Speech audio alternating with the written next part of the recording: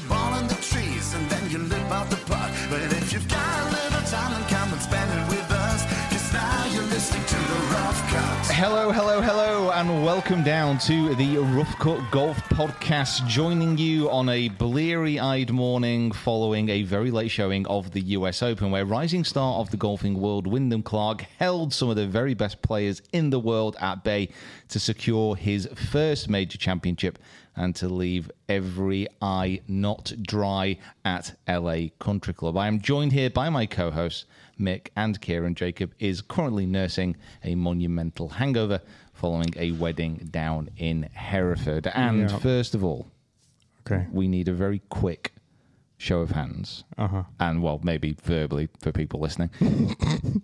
I stayed up and watched the whole thing. Yep. Kieran, did you? Well, I mean, you tried to. I tried to. I thought I was going strong, and then I don't remember falling asleep. So, how many holes did you get through? That's the real question. Well, I remember them like going through the turn. So, I think it's about 1 o'clock. About 1 o'clock. I remember seeing him turning to the first tee. Yes. I remember the turn in his backswing on the first.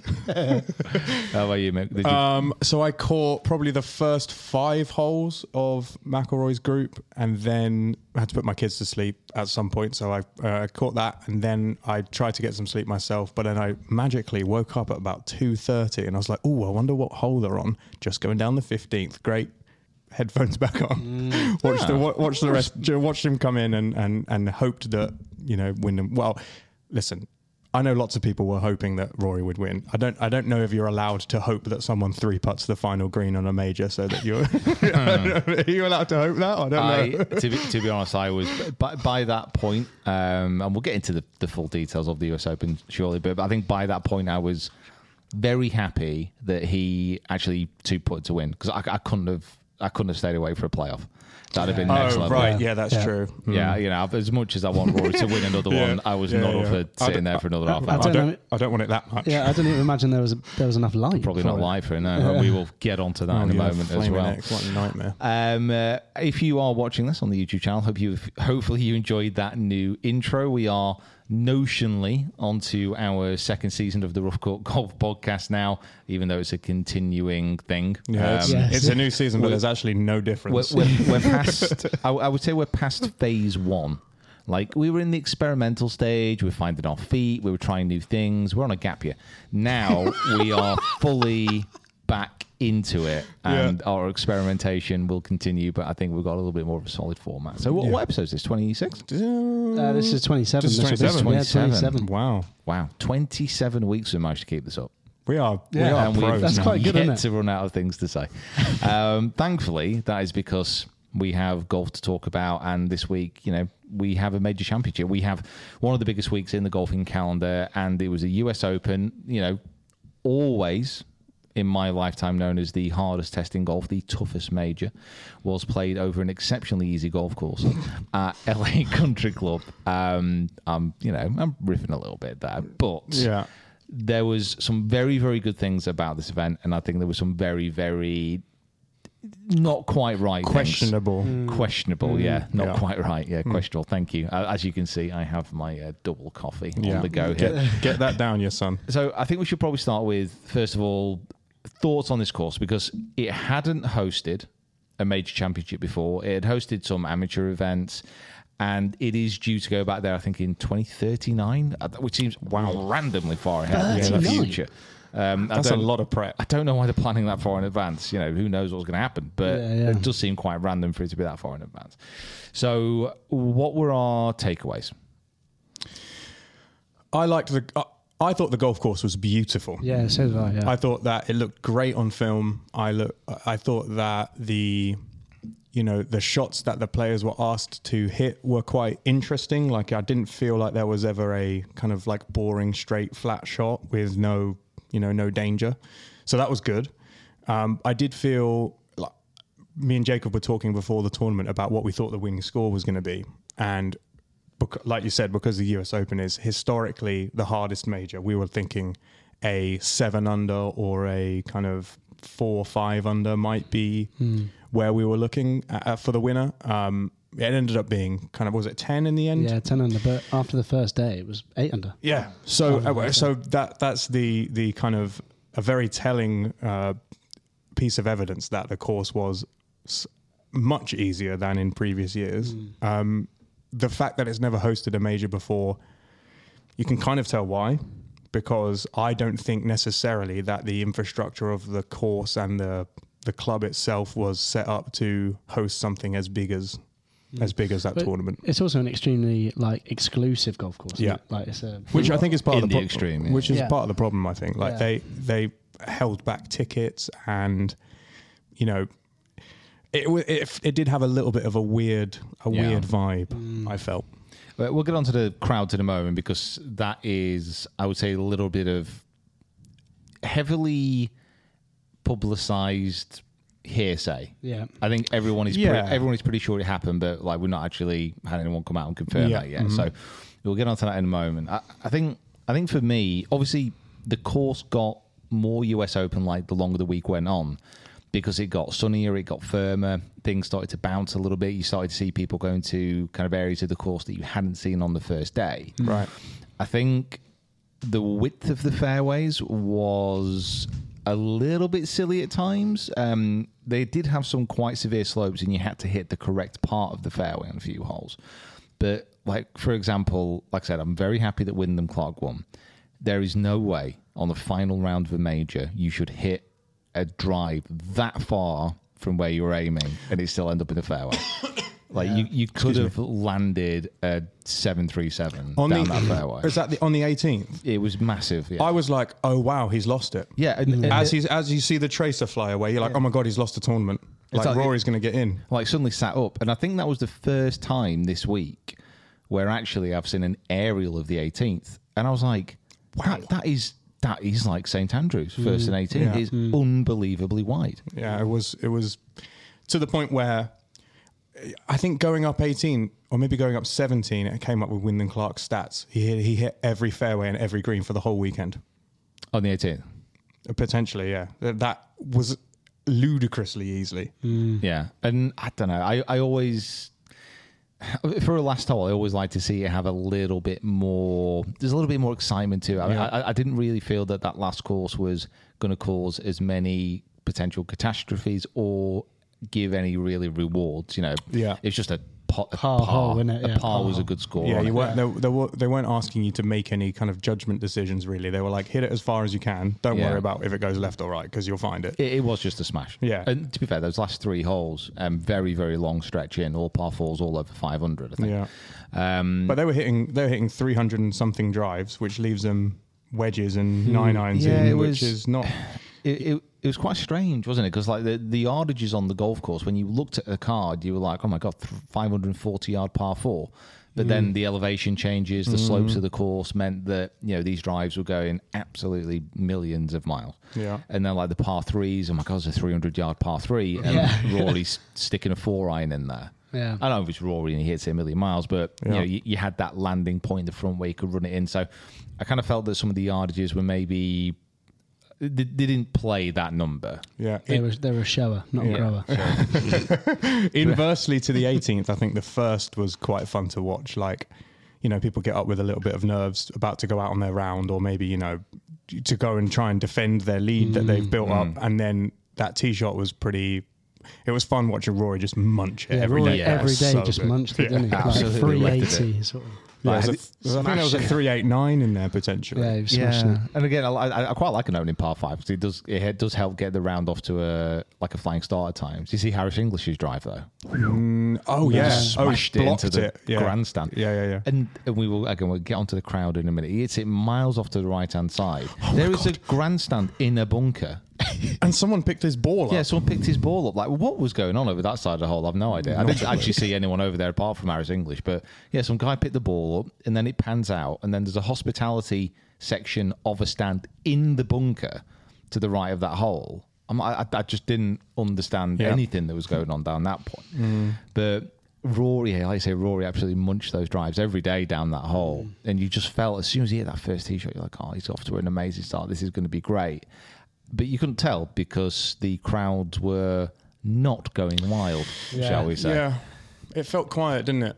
Well, it had, and again, this is something that I just read from a respected journalist. You know, I don't see how the numbers wouldn't be correct, but there was 23,000 tickets available per day, which doesn't seem a lot. No, it doesn't. Again, can you give us a reference as to the Open or somewhere like that? How many tickets do they knock out on a day for another major? It's so course dependent. Right. So I've got a feeling that 23,000 tickets is subjective to the fact that LA Country Club has a lot of slopes, maybe not as many places to actually watch. Yeah. Because you did find it a little bit. There were patches of the course during the last round where all of a sudden you thought, oh my God, there's people here. Yeah, There's cheering. And then there's some holes you look behind the green, there's no one there. Yeah. It was a little bit weird, but apparently, again, this has not been confirmed by my sources on the ground. Did you have any sources on the ground? Too many sources. That a lot You're like Heinz. A lot of the tickets for this event were bought up by the very wealthy members of LA Country Club. A lot of the tickets went to corporate hospitality as well, which you could buy, but it's exceptionally expensive. Yeah. So in reality, there's only about kind of 10,000 true mashed potato golf American screaming fans in there. Now, listen, I think sometimes, American crowds do get the mick taken out of them quite a bit for the fact that they do shout things like that. Mm-hmm. And it does get a little bit boisterous at times. It doesn't make a lot of sense. But American golf crowds, they are fantastic in unison at creating an atmosphere. And like the US Open is something which should have that atmosphere, it should have that tension, and it just felt a bit flat. And then when you didn't have that crowd, all you could hear was a bloody blimp. Yeah, there planes. Was it a helicopter or something? What was that, like a continual humming? It was just, I don't know. It was just like a constant stream of aircraft flying low around the golf course. The whole kind of atmosphere seemed very, very strange to me. And it just didn't feel like a major. It to me, I completely understand what you're saying. It did have a little bit of that flatness until you kind of, what you had to do was kind of like remove those aspects from the game and just concentrate on who was playing. I kind of found myself the first couple of days being like, why is no one watching Rory? Why is no one following Fleetwood or DJ or Bryson? Like, Bryson's probably hitting these drives miles, but we're not seeing it, and the crowds aren't following them around. Eventually, you just have to get to the point where you're like, these guys are destroying this golf course until the fourth day, when it did harden up. But it did feel very, very odd to, not have the players have to compete with the crowd at times. Rory going up 18, he stepped off his shot because the crowd was so loud. But that was only because there was only one hole left. Everyone was there at that point. Yeah. All of a sudden realised, oh my God, here they are. The members are out for the first time. Yeah. They're like, are there actually people playing golf? All the members were out waiting for the tee to clear. Trying to get a twilight round it. Yeah, of course. These boys take a long time. Yeah, it was late, wasn't it? It was just so late. Like, what time did it actually finish? Because I've... 3? Just before 3. Yeah. Well, their last putt went in before 3. That doesn't mean they did I went to sleep before they gave the trophy what time did they tee off? They tee off at like 11 for us. It's their time. What time is that their time? We were 8 hours behind. So in front. Yeah, half. I remember Rory's was 10:30, so that's 2:30. Is that right? Yeah. Yeah. Wow. But they could have easily gone off earlier. Way earlier. Yeah. I think we have to obviously understand that. We're talking from a very European perspective. Yeah, but even the players were saying like they were going down. Wyndham Clark. It might have been 17. Yeah, 17, where the sun is directly into your eyes as you're hitting your tee shot, and they were all. Actually 18. He hit his tee shot, and he was like, "Don't know where it's gone. No idea." Yeah, well, Clark said after the relatable on the Saturday when he bogeyed like 17 or 18, like he said that's purely because of like the light and stuff like that. Yeah. So wow. Yeah, it was some very strange decisions. And I think, I don't know, I would have loved to have seen that course.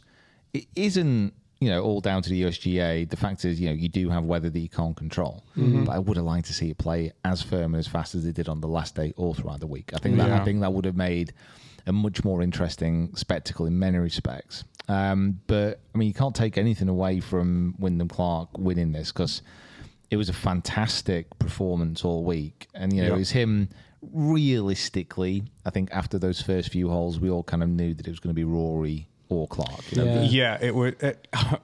Listen, Fleetwood made a little bit of a late charge, but I think you're right. Like people were. I had a little bit of hope for for Cam Smith to kind of come up.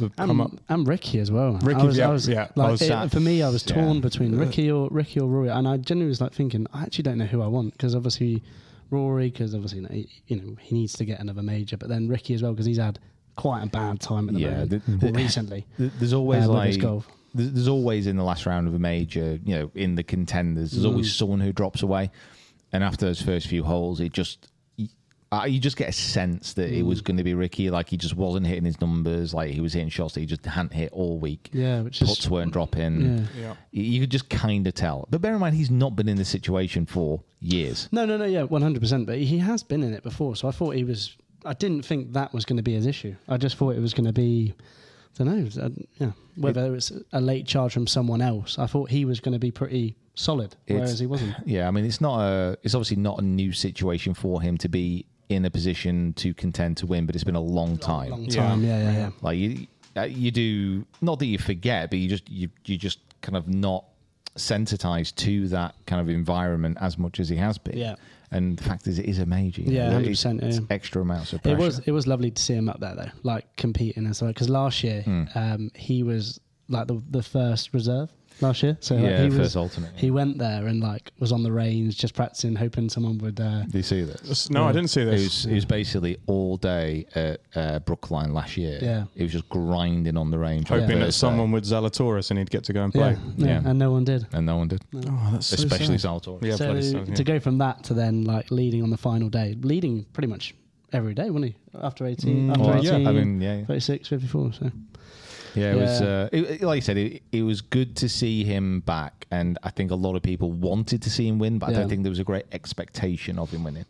Of course, the expectation was on Rory, but I don't really think you can take anything away from Wyndham Clark. I mean, no. I love his swing. I was going to say, talk us through the swing. So we fundamentals of it. I had a video come out end of last week, where we played night golf in Turkey, and one of the things you were saying on the tee boxes was like, I'm trying to channel my inner Wyndham Clark, and I was like, that is such a niche for me at the time. Obviously, it was like, that's such a niche reference. Like, talk us through the swing and why it feels and looks so good. Well, I think when we recorded that, he just won his first kind of PGA Tour. Right? Okay, yeah, it was a while back. But he was he knows. I really like golfers who really know their game and just play their game. He is a absolute smasher of the golf ball. He sends it, but everything's a cut. And at times, everything is a huge cut. It's a semi-slice back into the fairway. At what point does that transition into slice? As soon as you start pointing right with your club, a shout for. But around that golf course, because he could aim left and just swing hard, because the fairways were generally quite wide, apart from a few as we mentioned, it just really suited him. And his short game, under that pressure, was amazing. Some incredible touch around the greens when he really needed it. I think it was on the 11th, the 295-yard par 3 down the hill. He hit it left of the green. Again, because it was bouncy, that was an area I've not actually seen before that week. Right, yeah. And he just had to hit a flop off a tight lie to a tight pin. He almost boxes it, holes out for a par, and you're like, man, this is his. Yeah. It's moments in a tournament like that where you're like, oh, okay, yeah, this guy doesn't mess up, he's in the zone. He just can't get things wrong. I mean, he actually made it more interesting than maybe it should have been. So he whacks it on that par 5 in 2, and everybody, amazing shot, everyone's like, well, this is his. This is his, makes his birdie. And Rory makes a bogey. Makes a bogey on the next hole or a par? No, he just pars it. Right. So Wyndham Clark goes ahead and by 3, and it's you know what, he's not going to give this up. He's just playing so well. And then all of a sudden he throws in two bogeys in a row, and I'm like, well, maybe I can't go to bed now. Maybe I do have to watch it. And then he just had to. You were just hoping and just praying that Rory would make a putt, make a birdie. It just didn't happen. The putter was cold again. Oh, it was frozen. Yeah, reminiscent of final round St Andrews. Yes, it did. It did feel like that. You're like, all he has to do is get some of these to go in, and the tournaments is. It's a perfect analogy. Like it was one of my first real experiences of like doing any live kind of commentary work and like being on a range at a major championship last year at the Open and being up close and personal with the players and stood behind Rory on the range just before he was about to go out for that final round. There was no doubt in my mind that he was going to win by about 8 because he was hitting the ball like I've never seen the ball hit before. Wow. It was unbelievable. You just stood there and he was smashing these irons and they were just like going through the same spot in the air. The drives are flying 320 through the air and it was just easy and it just looked incredible. If you'd have made me bet right then, I'd have put thousands on him. Like there was no way he was going to lose. But it was exactly the same.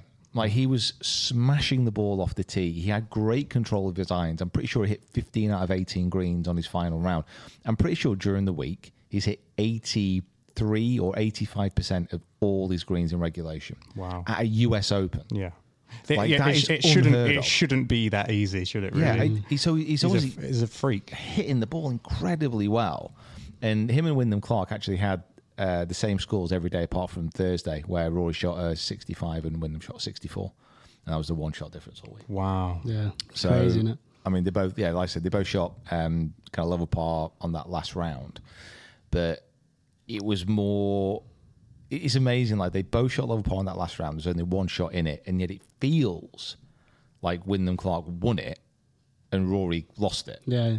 Whereas actually there's so little between them just because his putter was so cold. He lost 2 strokes on the field, strokes gained on his putting on the final round. God. Now you could argue that he's hitting a lot more greens in regulation. So when you see him miss, 8, 9 putts, you're like, oh, he's just not holding anything. But in fact, like he's just hitting a lot more greens than everyone else. He's giving himself more opportunities from a distance. So your ratio of putts actually taken goes up, exactly. Doesn't it? So on a US Open, if you're hitting an approach about 20 foot from the pin, that's a really good shot. But you're only realistically going to be holding about 20% of those putts max. But he didn't hold anything, like literally nothing, all day. And he was a bit tentative at times, but he also hit some great putts that just didn't drop, and it was just like, yeah. Sorry, that's my little rant over. It is horrible. Like, and of course, we would all like to see him. He said himself, like, no one wants him to win another major more than he does. And we're all sat there, quiet, maybe not so quietly, like rooting for him over almost anyone else. Maybe bar Ricky at points during the weekend. But it's just so hard to watch someone who has it in them just come up woefully short. Just each time you're like, you're sat there like, this is going to be the one. Like it feels like a Rory course, or he's hitting his driver like this weekend, hitting his driver like no one else is. Unbelievable. All his irons are great. Just couldn't get the ball in the hole. Yeah. Well, what was that stat as well? Like Rory's got like the lowest second place score at a US Open or something like that? Yeah, the best score to not win. Best score to not win. So any other time he would have won. Nobody has finished better second than Rory. So in any other US Open, like he would have won it. He would have won it, but he didn't.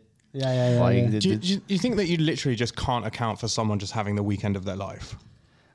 But it wasn't like Wyndham Clark played exceptional golf, and I think everyone's pretty much on board the Wyndham Clark bandwagon now.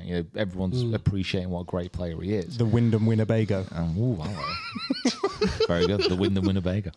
And I was, it was just, again, he had a glorious chance to win. Yeah.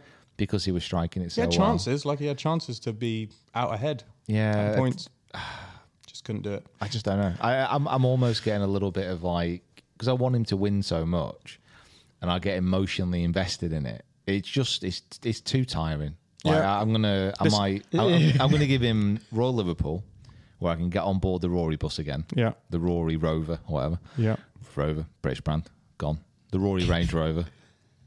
Owned by Jaguar now. Yeah. We don't need to go into like the very specifics. Of where they're from. Traditionally a British brand. Yeah. So the Rory Rolls, I reckon. Okay. Yeah, very good. Rory Rolls would be good. Yeah. like I'll give him Royal Liverpool where I can get fully invested again. And you're going to be there as well, like I'm in gonna be there. the flesh. And not have to stay up till 3 a.m. Like you can go to bed at a nice time. I'm going to be sat there behind the 18th. I'm going to be on the green. I'm going to get some passes. I'm just going to sit there and stare. Hold the flag for it. Stare. I'm going to, once my work is done. I want a caddy. Because I don't think I'm doing any kind of on-course commentary or anything. So as soon as my work's done on the range, everyone's left the range. I'm going to head down onto that 18th green. I'm going to stay there for 5 hours. I'm going to watch every single putt. I'm going to get Harry's number. I'm just going to text him. I'm going to let him know every single break off that last green. Yeah. Because it's going to come down to it again. You just know it. Get the drone up and get the overhead so you can get all the angles. Honestly, get the putt view glasses on. That's what I'll do. I will wear the putt view glasses in the stand. Bit more left, Rory. Bit more left. 2 cups. 2. God, that'd be amazing. Just imagine. Yeah, the level of cheating just goes up now that the putt view is out. So I'm going to do that, and then that's it. And then I'm out. If Rory doesn't win a Royal Liverpool, I'm out. I'm never ruining it. Well, this is the thing. I have been saying probably since the Masters, I have been saying sometimes under my breath, I don't know if he'll ever win again. And part of me is thinking he's struggling so much that maybe it won't. And then the other half of me is thinking, well, if I just am really negative about it, maybe he'll turn it around and reverse odds. Yeah. So I don't want to root for him too hard because then you do get that he seems to have unlimited potential to disappoint. But there is also that little bit of me that thinks this could be the one.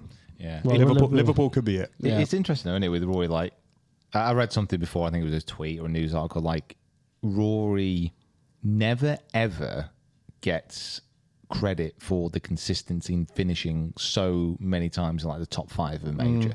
His second places are always a hell of a lot more disappointing than someone finishing in 3rd or 4th. Yeah, correct. Because we know what he's capable of. Like Scheffler. Yeah, he did nothing, did he? Rubbish. He did nothing, and yet there he is. Yeah. Near the top of the leaderboard. Yeah. Cold putter. Fair place, wasn't it? Something like that? Yeah. Fair place. Yeah, fair place. Third place. And we're not talking about it. Where the hell did he come from? Nobody's talking about the number 1 player in the world having such a disappointing last round. Yeah. We can talk about one of the top 3 players in the world having a disappointing entire weekend. Is Rahm all right? he's top 10. No. Hold on. Rory and Scheffler are both right up there. The other 2 best in the top 3. What the bloody hell has happened to Rahm since the Masters? Rahm was just angry the whole week. He was an angry man.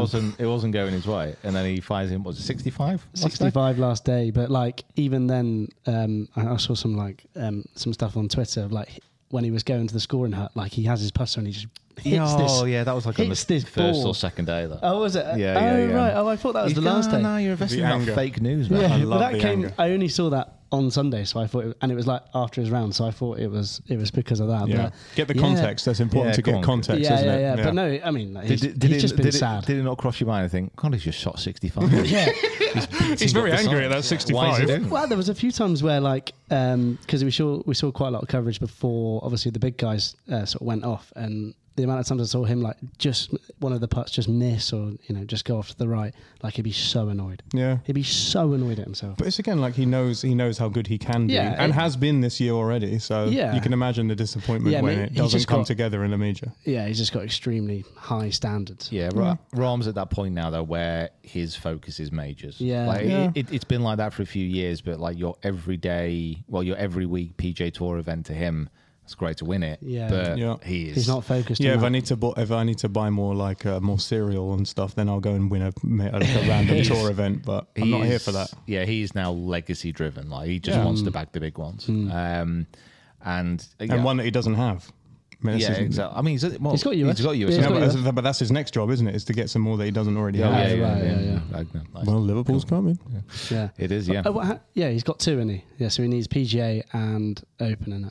Yeah, PGA and Open. And I kind of think that I've literally forgot that he won the Masters, by the way. Yeah, you know what I mean? No, honestly, no, so did I. Just I had to remind myself. It's on Sevi's birthday. Yeah, it is interesting with the Masters ones, actually. If it's not a dramatic Masters, it slips. Just slips from my mind. They have to. The thing is, even if the tournament's a little bit watered down and disappointing, they still have to give the jacket to someone. They can't just be Brooks, like, I'm sorry, there weren't any big stories this year. So Brooks messed that one up, and he knows it. Brooks wasn't firing like I thought he was going to. No, He wasn't a fan of the course.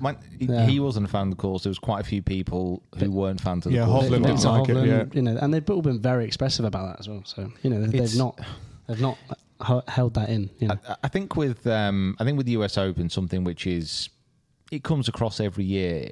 People know what a US Open is. People understand that when you go to a US Open, you are going to be faced with a monster of a course, which is firm, it's bouncy, slightly unfair. The rough's going to be thick. You're going to be challenged in every aspect of your game, especially mentally. Yeah, and it just doesn't feel like that. And also, like, not rewarded entirely based on how well you've hit the ball. Like, you can hit it perfectly and still not get what you wanted out of it. And you're there to grind. You know, where that par is a great It's a score. great par. We didn't really get that this weekend. No, it just didn't feel like that at all. And I think with every single major, we've already spoken about this. Like every single major, it's interesting for different reasons. I think the USPGA is always the one that people don't quite understand what the kind of profile of it is. Identity of it. Well, yeah, the identity. What's it actually giving? The other ones are pretty much self-explanatory. And I think this was one where the US Open didn't quite have that, apart from like the last day. Like, the last day is the first day. Yeah, I was going to say the PGA kind of.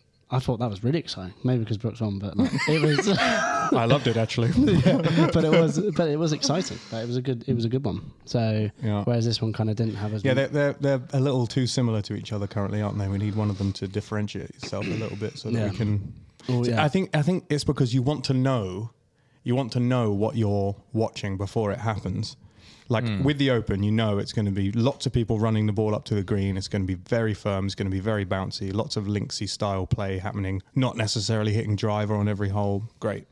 With the Masters, you know it's going to be. You know, it's just like it's the Masters. It's the Masters, so it has that kind of gravitas. And then the other two, you're kind of like, well, what are you really? I mean, obviously the course plays such a major part in this because what you want from a course, certainly what I want. If I'm sitting down and I'm watching 4 days of golf, I want to know there's certain holes that I can remember and I can like base my kind of opinions on. Yeah. So one good thing about LA Country Club, there were a few holes, like you got the par 3 that went down to 80 yards. What was that? 83 I think they played it at, which was amazing. Yeah. People spinning it back off that little mound towards the hole. That was cool. You've got the dogleg, like short par 4 that's drivable. You know, you've got that 295-yard par 3 downhill, the 11th. You know, there are certain holes that you look at and you're like, that's quite cool. Yeah, I like the 6th. I think the 6th is my favourite, which is the kind of weird dogleg where you can either go over the tree onto the green. Like what Fleetwood did. Yeah. Fleetwood, but eagled it. Yeah. 60, that was so good. 63 for Fleetwood, by the way. That was on so final good. Yes, round. so he became the first player to shoot 263s in the final. Yeah. He's in the final round, in the final round of the US Open. So now his putter was bloody on fire. Now, listen, Tommy Fleetwood with a hot putter. That is good lord. That is exciting for Liverpool. His swing looks different. I don't know about you guys. Does it really? I think his swing looks different. What's he doing? I don't know. Like he's with Butch Harmon now, isn't he? And he's like, I'm not even going to get into it. But I'm not going to say it. But do you think there's something different in it? Not really. No, mildly different. I thought just looks more solid. I don't know. Like he. I mean, bear in mind, he's playing well. Yeah. Like any swing looks more solid when someone's playing well. No. It's just been the last sort of couple of weeks I've sort of seen a lot of him and it just looks solid. Like he looks really good. Well, there you go, Tommy. Well done. Yeah, well, you've convinced Kieran. Yeah, Kieran is now a believer. He was a prolific Fleetwood hater until the last 2 weeks. Honestly. Like Tommy. Me and Jacob worship him in the office and every time we talk about him, he actually leaves or vomits. So... And Finno, like if you're watching this, like just watch out for Kieran. Like he'd be chirping all the time for the gallery. It's absolutely we've met Finno. I don't want to get on the wrong. Oh God, yeah. What we said about him either. Yeah. So Tommy, if Kieran asks you for a photo at the Open, tell him no. I think he's great. Yeah. No, I think he's good. You like him now? I think that was the quickest turnaround I've ever seen in my life. Anything you say, I was like, it does sound genuine. Yeah, it's great. Yeah, I was just saying, he's looking good. He's looking good. Yeah, particularly that last round. I wonder if the like firmness of the golf course kind of played into his hands a little bit. Because he wasn't particularly brilliant the first 3 rounds. He was good, But like the last round, he just found something magic. Yeah, well, he obviously had a bit of a disappointment last week as well. It's always hard to kind of come back off I'm saying this like I'm a seasoned PGA Tour pro. Yeah. If you like if you lose a playoff, like it's very rare that the next week that player will go on and win. Yeah. Like, you lost a playoff at a Faldo Series event in 2012 or something. And I was gone for weeks. Yeah. Just gone. Just gone. I couldn't pick up a club. Couldn't even look at a golf course. Yeah. That's 6,300 yards that you played. Couldn't hack it. Unbelievable. So I think with that, obviously we've not really got that long until the final major of the year now at Liverpool. We have not. I mean, we can have a chat a little bit about what we're thinking going into that. I mean, who impressed you the most this week, and who was like the biggest disappointment? Well, yeah, Fleetwood for me. Fleetwood biggest. He was your biggest disappointment. No, biggest. biggest. That they showed him so much on TV. You were sick of it, were you? Yeah, definitely Fleetwood for me. The person that actually disappointed me the most was Scheffler, because Scheffler genuinely should have probably won that.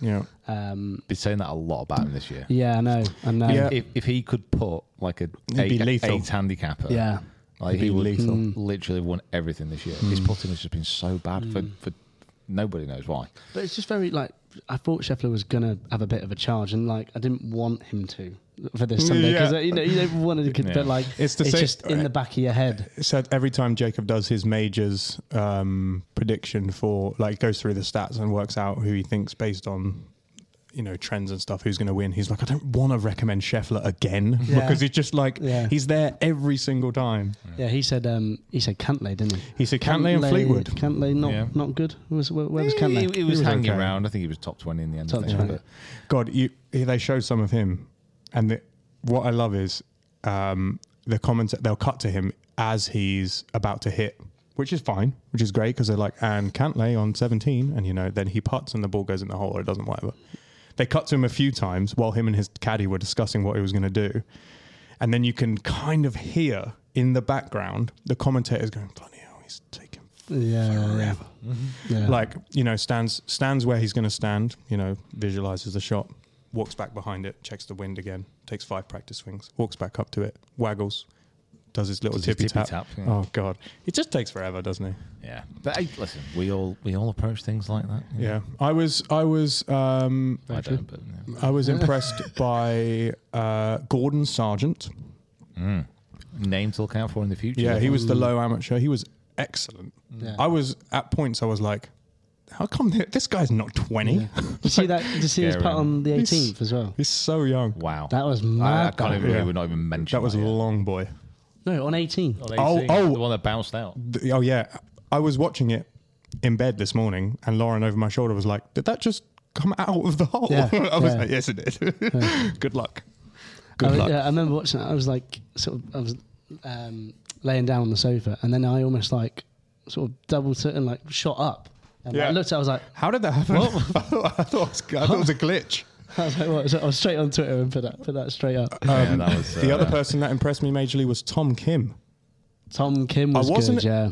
We were talking, me and Jacob were talking before about, we have our draft teams for this year, and Tom Kim has been Jacob's disappointment for this year. He was expecting great things from him, and he maybe hasn't delivered as much as he would like him to have done. He's just been getting muddy. Yeah, he has been getting very muddy. Yeah.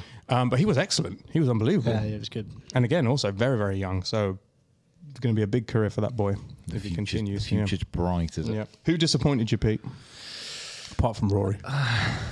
Yeah, you can't. Yeah, Rory actually can't have played so Rory, well. and you can't have the country club committee or whatever either. Yeah, the USGA. the members, you let yourself down. I think. I mean, I can't look past Rory just in respects of, because I'm just so invested and I really want him to win, and it is one of those things that he does want to win, obviously more than anybody else. But I just want him to win so much. I think.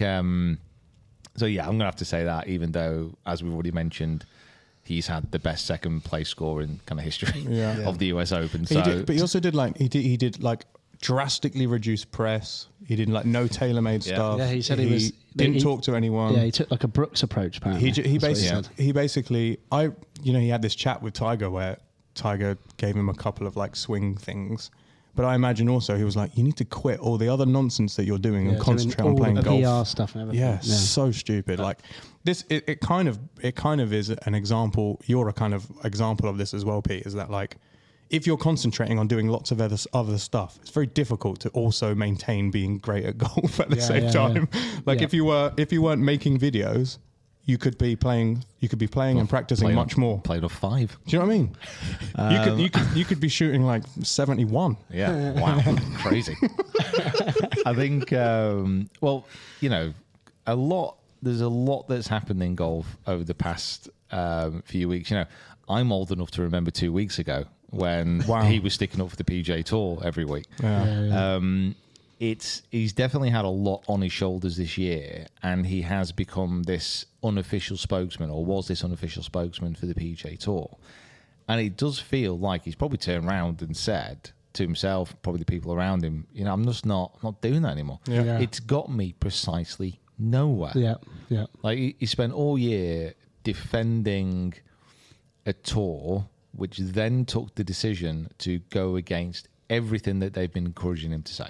Yeah. So he's bound to feel blindsided. He's bound to feel a bit like, well, what was the point of all that? So if he is just going to focus purely on his golf, not do any interviews, not do any of that stuff, I don't think anybody's going to begrudge him that. Wait. I wonder if the PGA and Jay Monahan set this entire thing up to anger Rory so much that he turned into a good golfer again. It's such a long game. It's a very long game, yeah. They're like, I tell you what we'll do, we'll reel Rory in and we'll make him be our spokesperson, right? And then we'll betray him publicly in front of everyone, and then he'll go and win another major. How well will he swing with 3 knives in his back? God, he's swinging it so well now. Good, yeah. He's swinging it so well. I think the person who's pressing me is obviously Wyndham Clark. I mean, he's just... The way that he handled himself, it was really impressive to see. Never been in a situation like that before, contending for a US Open, under that pressure, with the course getting harder and harder. Yeah, massive underdog. Yeah, and that's the thing. He's obviously won this year, but I don't think many people would have picked him at the start of the week to actually win this. And the way that he clearly held all that emotion in until he held that last putt as well. They just like exploded out of him. Like crying everywhere. It just made that 2-putt on the 18th look so easy as well. It was a 60-foot putt. Yeah. A 60-foot putt. And under that pressure. I could imagine what literally every single golfer, like who's not a PGA Tour pro, who's not a Tour pro, whatever, would have been thinking if you tell them you've got 2 putts to win whatever. Yeah. Like how many people would actually 2-putt that? Yeah. What distance would you be comfortable 2-putting for the 4 foot? And even then, it's a bit of a stretch. It would be lagged. It'd be a 2-foot, 2-foot. Just tap it. Because it's just like oh man, the pressure of it. But the way he hit the putt was a perfect pace. He obviously had full control over what he was doing. And then as soon as that putt dropped, man, it was just, you could just see the relief, the emotion, everything about it was just great. And that's why even though I am disappointed Rory didn't win, I'm actually really happy that Clark did. Okay. It's probably the best way to describe it. I'm really happy for him. Really like the way he plays. Man, going on to the final major as well. I think they're going to rip it apart. I really do. So you two went recently to Royal Liverpool. Yeah. Pete got to play. Kieran got to film. Sometimes I think actually filming the course, you get like a really you get a really interesting understanding of how it's going to play because you're viewing it through the lens and stuff. But Pete, actually hitting shots on it, how does it feel? And you've been to courses where people, where the big boys have played before. What's the kind of vibe? How's it feeling as a course that we know these guys are going to go and attack? I want to put on record here that I actually quite like Royal Liverpool. Is that a hot take? But it is like whatever people say out-facing, and I think pros are getting a little bit more outspoken now. Out of the open venues, it's definitely not the strongest. And it's definitely not the most interesting. Like the common the common joke about Royal Liverpool is that you can stand in the middle and see 18 flags. Yeah, isn't that that's Carter's guy? Carter isn't said it? that. Carter said that. And it's like it is That very, was so funny. it is very flat. And when we went there, I think we got down to about maybe I think it was the 8th or something like that. And I stood there, and the Open has all these yellow signposts, and you could see hundreds of them around the course. Yeah. And it's like we were saying about, you want a course where you can anchor onto a few holes that you remember, that you you can judge a course on. There's only a few at Royal Liverpool that you're going to remember. Yeah, is there a new kind of weirdly placed par 3 you were saying? Yeah, 17. The 17th, which they've built. So the 17th is a new par 3. It's only short. It's like max about probably 150, 160 from the back. Yeah. But it's uphill. It's going to be a blind tee shot, but the green is a massive plateau where you're overlooking kind of like the estuary, and like you see over to Wales. It's an amazing spot. It's an amazing view, but it is quite out of keeping with the rest of the course. Yeah. And they've built that, I think, so they have a little bit of height, because it is like a flat course, obviously. A bit of height, a little bit of drama. I can imagine what that's going to look like on TV. And enough space for a grandstand behind it, or There's a grandstand to the right of it. Just next to it. They're going to leave the back clear so the TV can see over the view. Yeah. Definitely. Yeah. But apart from that, they've really tried, and we noticed this when we went. Like, if you think that the fairways at LA Country Club were wide, the fairways at Royal Liverpool are narrow. Yeah, they are. Yeah. Oh, are they? They are narrow. But we have an issue, because it has rained once in like 3 weeks in the UK. And if it continues to be as dry, the rough's just going to get burned away. Yeah, it's just, it's going to be there's going to be no defence. So you'll have a flat course, no rough, and the very best players in the world angle into attack. Yeah. I think it's going to be, you're going to be looking at St Andrews numbers, I think. If the wind doesn't blow. Because let's face it, the links courses are, you can have a very, very simple links course, and if the wind is smashing across it at 40 miles an hour, that's true. It starts to get interesting. That's true. Because there are dangers there. You know, there's a bit of gorse, and like, you know, there's nothing to say that there won't be rain.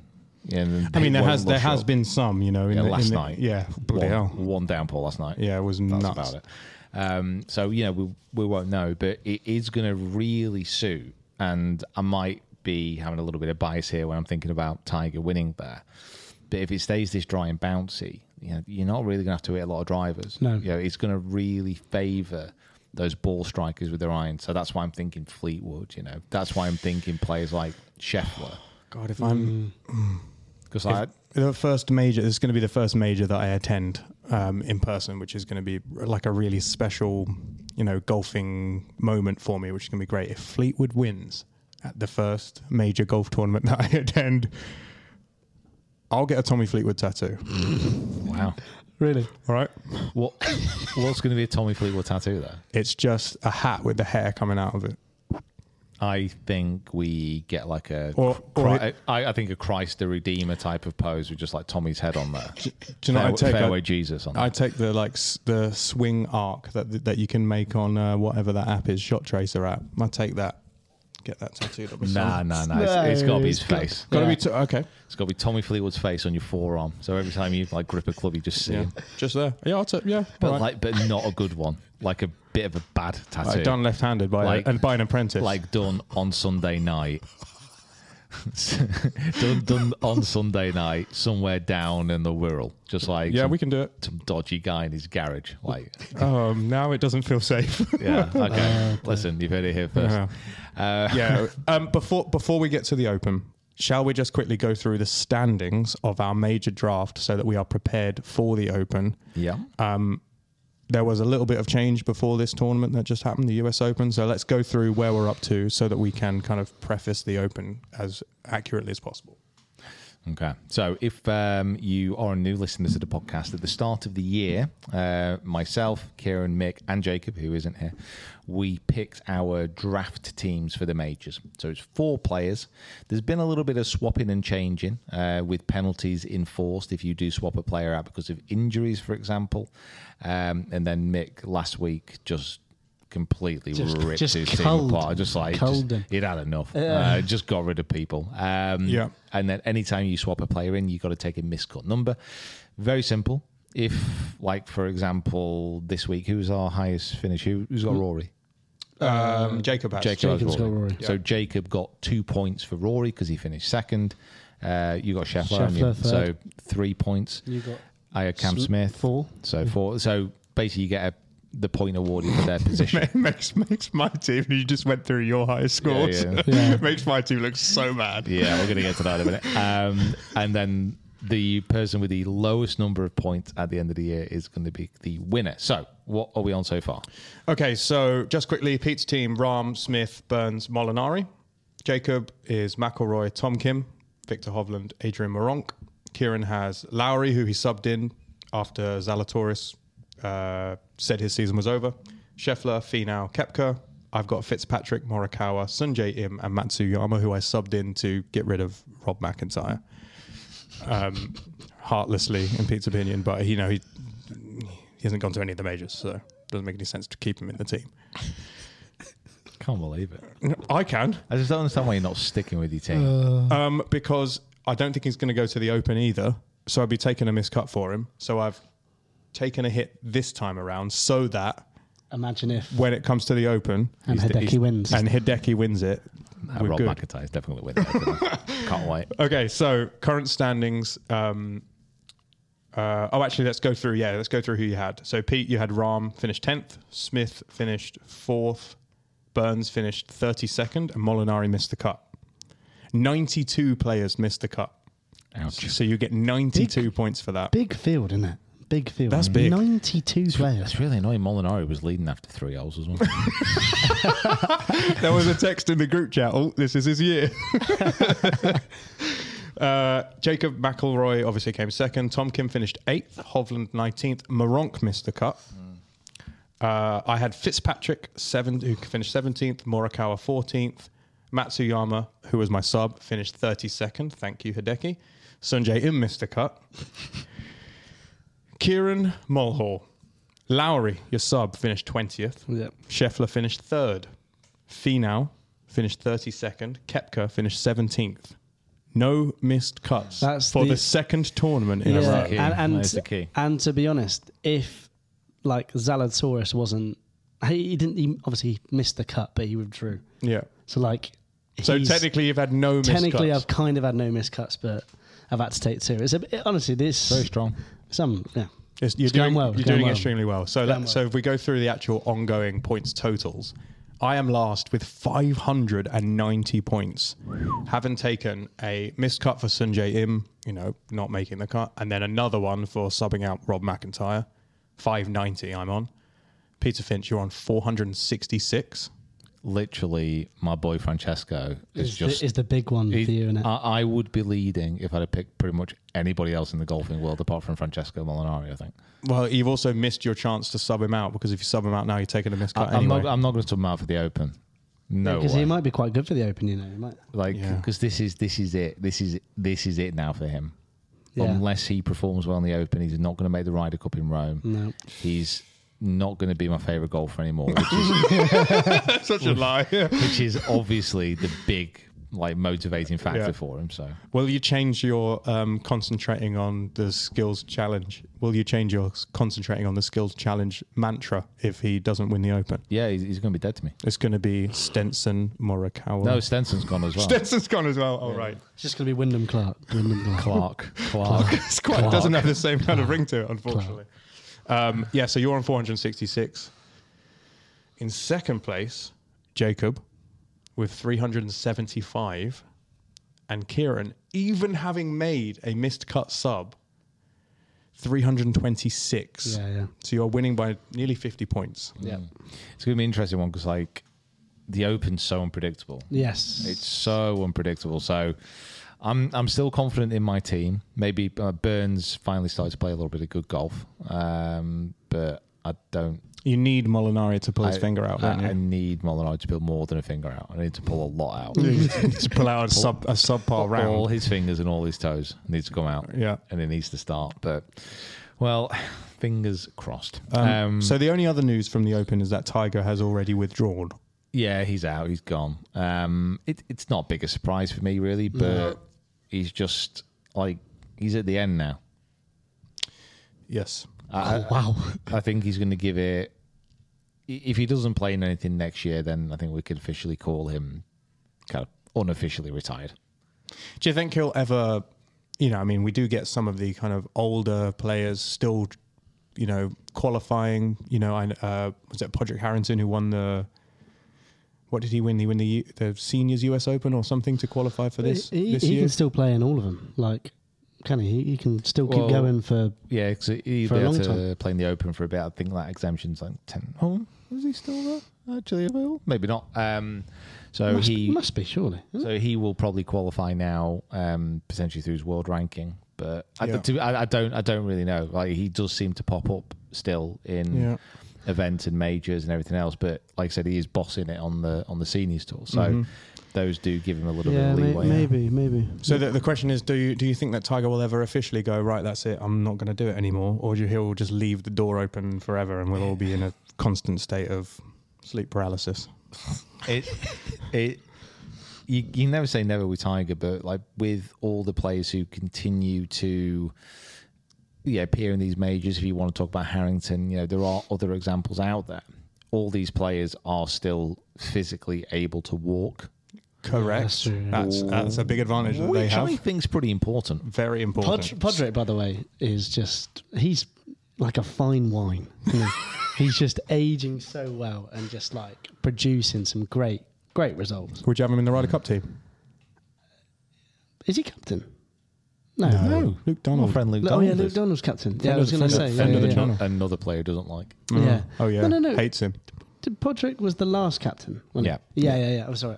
I was getting confused. I think he could do a job. Can he? He can do a job. Well, someone's going to have to do Molinari's job. So yeah, exactly. Yeah, that's true. I mean, I'm pretty sure like Padraig is hitting it further now than he was when he was That's what I mean. in his main tour. It's mad, that, isn't it? It's that blooming Dynapower, mate, I tell you. Oh, that Wilson driver is insane. I think he just loves it as well, doesn't he? Like, Yeah, he Padraig just grinds. loves He does it. He golf. loves it. Apparently, on the commentators were saying that he loves to grind. He loves to go out there and try and get better, even though he's in the kind of the over the hill section of his career. The autumn of his career. Yeah, well done. How But poetic. But it is a long autumn.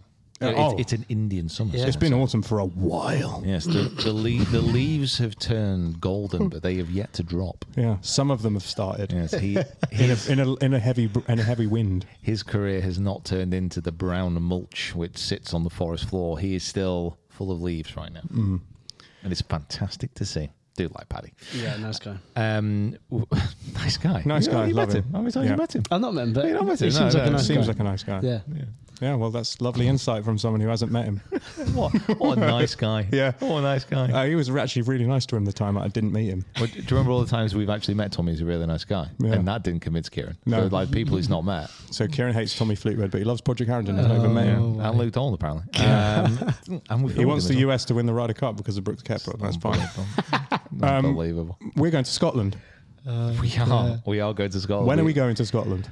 So, I am... I've asked Pete about 4 times already today because I'm like trying to get... I need to know about these kind of things. So go on, talk us through your entire schedule for the next 5-6 days. So physically, I don't actually know how I'm doing it, but I've got to go down to London tomorrow via Woburn, and then staying in London, playing in London the day after, then going up to Scotland, St Andrews, there for 3 or 4 days. Then we're across to Dundonald for another 6, and then back home. So that's the trip. It's going to be flaming good. Are we telling people what we're recording while we're there, or No, we don't. No, well, they don't need to know. I don't know what we're doing yet. Yes, we do. But the next podcast will probably be from Dundonald, won't it? Or we could do it from St Andrews. Probably Dundonald. Yeah, Dundonald. Yeah, Dundonald. I think we're going to be pretty rammed for that weekend. So It's going to be cool. playing some nice courses. Playing St Andrews, not the old course. we're playing a different course in playing 2 different courses in St Andrews actually, which I'm quite excited about. And then obviously Dundonald. I think we might try and play one, or they might try and get over to Prestwick potentially. But it's going to be exciting trip. Love it up there. But obviously, I'd be moving up there if I could. Just putting you on notice about it. We are actually going to be spending a lot of time in Scotland. We are there. Obviously next week, then we're back for a week, then we're there again the week after, then we are back for the Scottish Open that we're there, then we're back for the Open, and then we're home for a week, and then we are doing, the biggest... Yeah, the most ridiculous... the biggest project we've ever done. Yeah. So if you hadn't heard this, we announced it in last week's podcast, the week before. Week before. Yeah. We've been planning this for about 18 months, but we are playing the most northerly mainland UK course, all the way down south to the southerly. There's a bike trip in the UK called Land's End to John O'Groats, or John O'Groats to Land's End, and we are cycling that route. We? Oh, yeah. Hold on, we didn't sign up for this nonsense. Surprise! I'm going to be in the support vehicle. I'm doing Forrest Gump. I want to start, and I want people behind me just cycling along with and then you'll get to the end and you just stop and everyone will go, I want to go home now. So we're going to do that. It's going to be over 20 days, 1,000 miles, stopping every second day at a golf course to play a match. It's going to be intense. And I think we finally got the name. So after many suggestions... It's called A Fairway Down.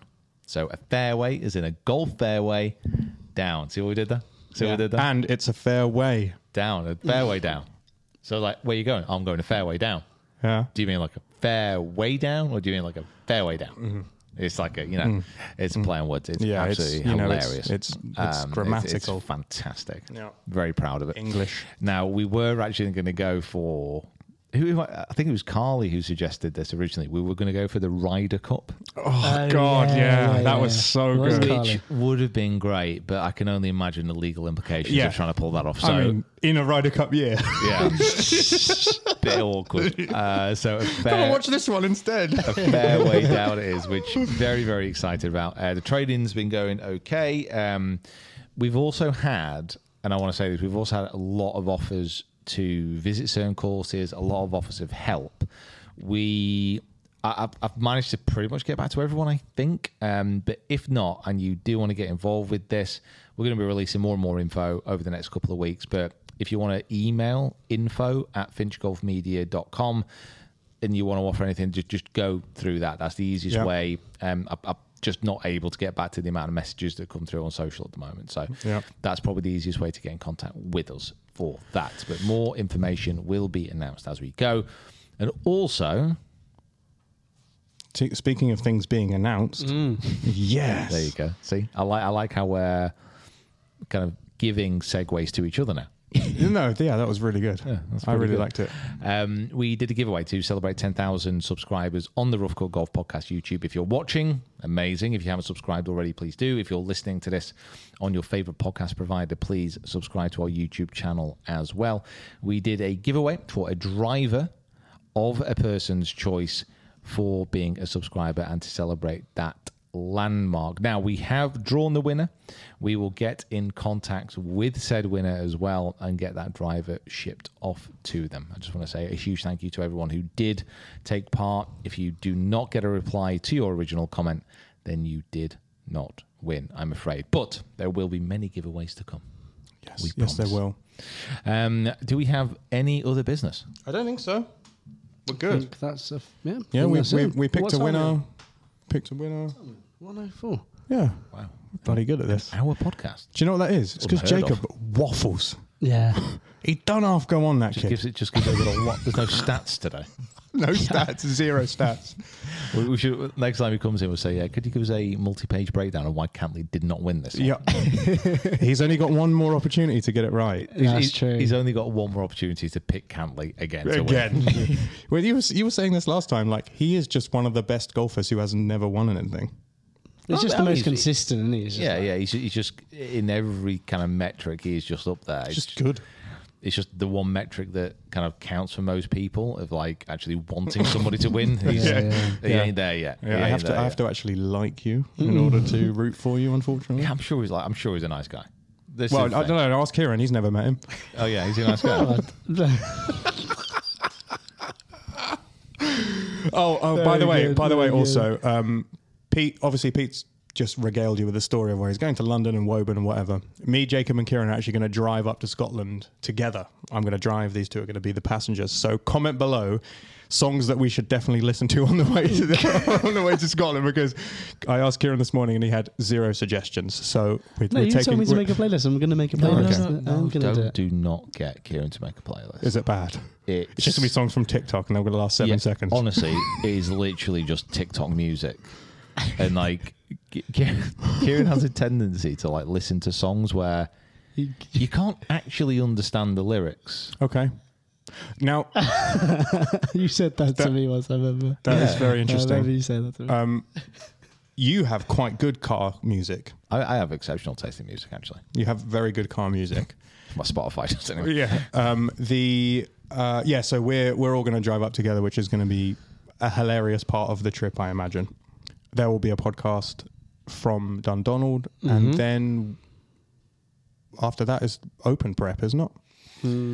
Scottish Open Prep. Scottish It's the other challenge that we're doing. You haven't even spoken about that one. No, we've not. We're not telling anyone about that. We're not telling anyone about that one yet, just because I've only got one thing confirmed out of the 3.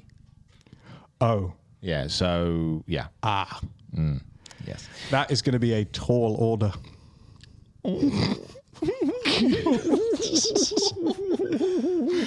Oh god! They're playing 54 holes. Oh god! No. Anyway, so guys, just want to say a huge thank you for watching on the YouTube. Huge thank you for listening on your favorite podcast provider. Give us a follow on everything if you haven't already. And yeah, I just want you to have the best week possible. That's about it. Join the Discord, and we'll see you later. See you later. See you in Dundonald. Sam.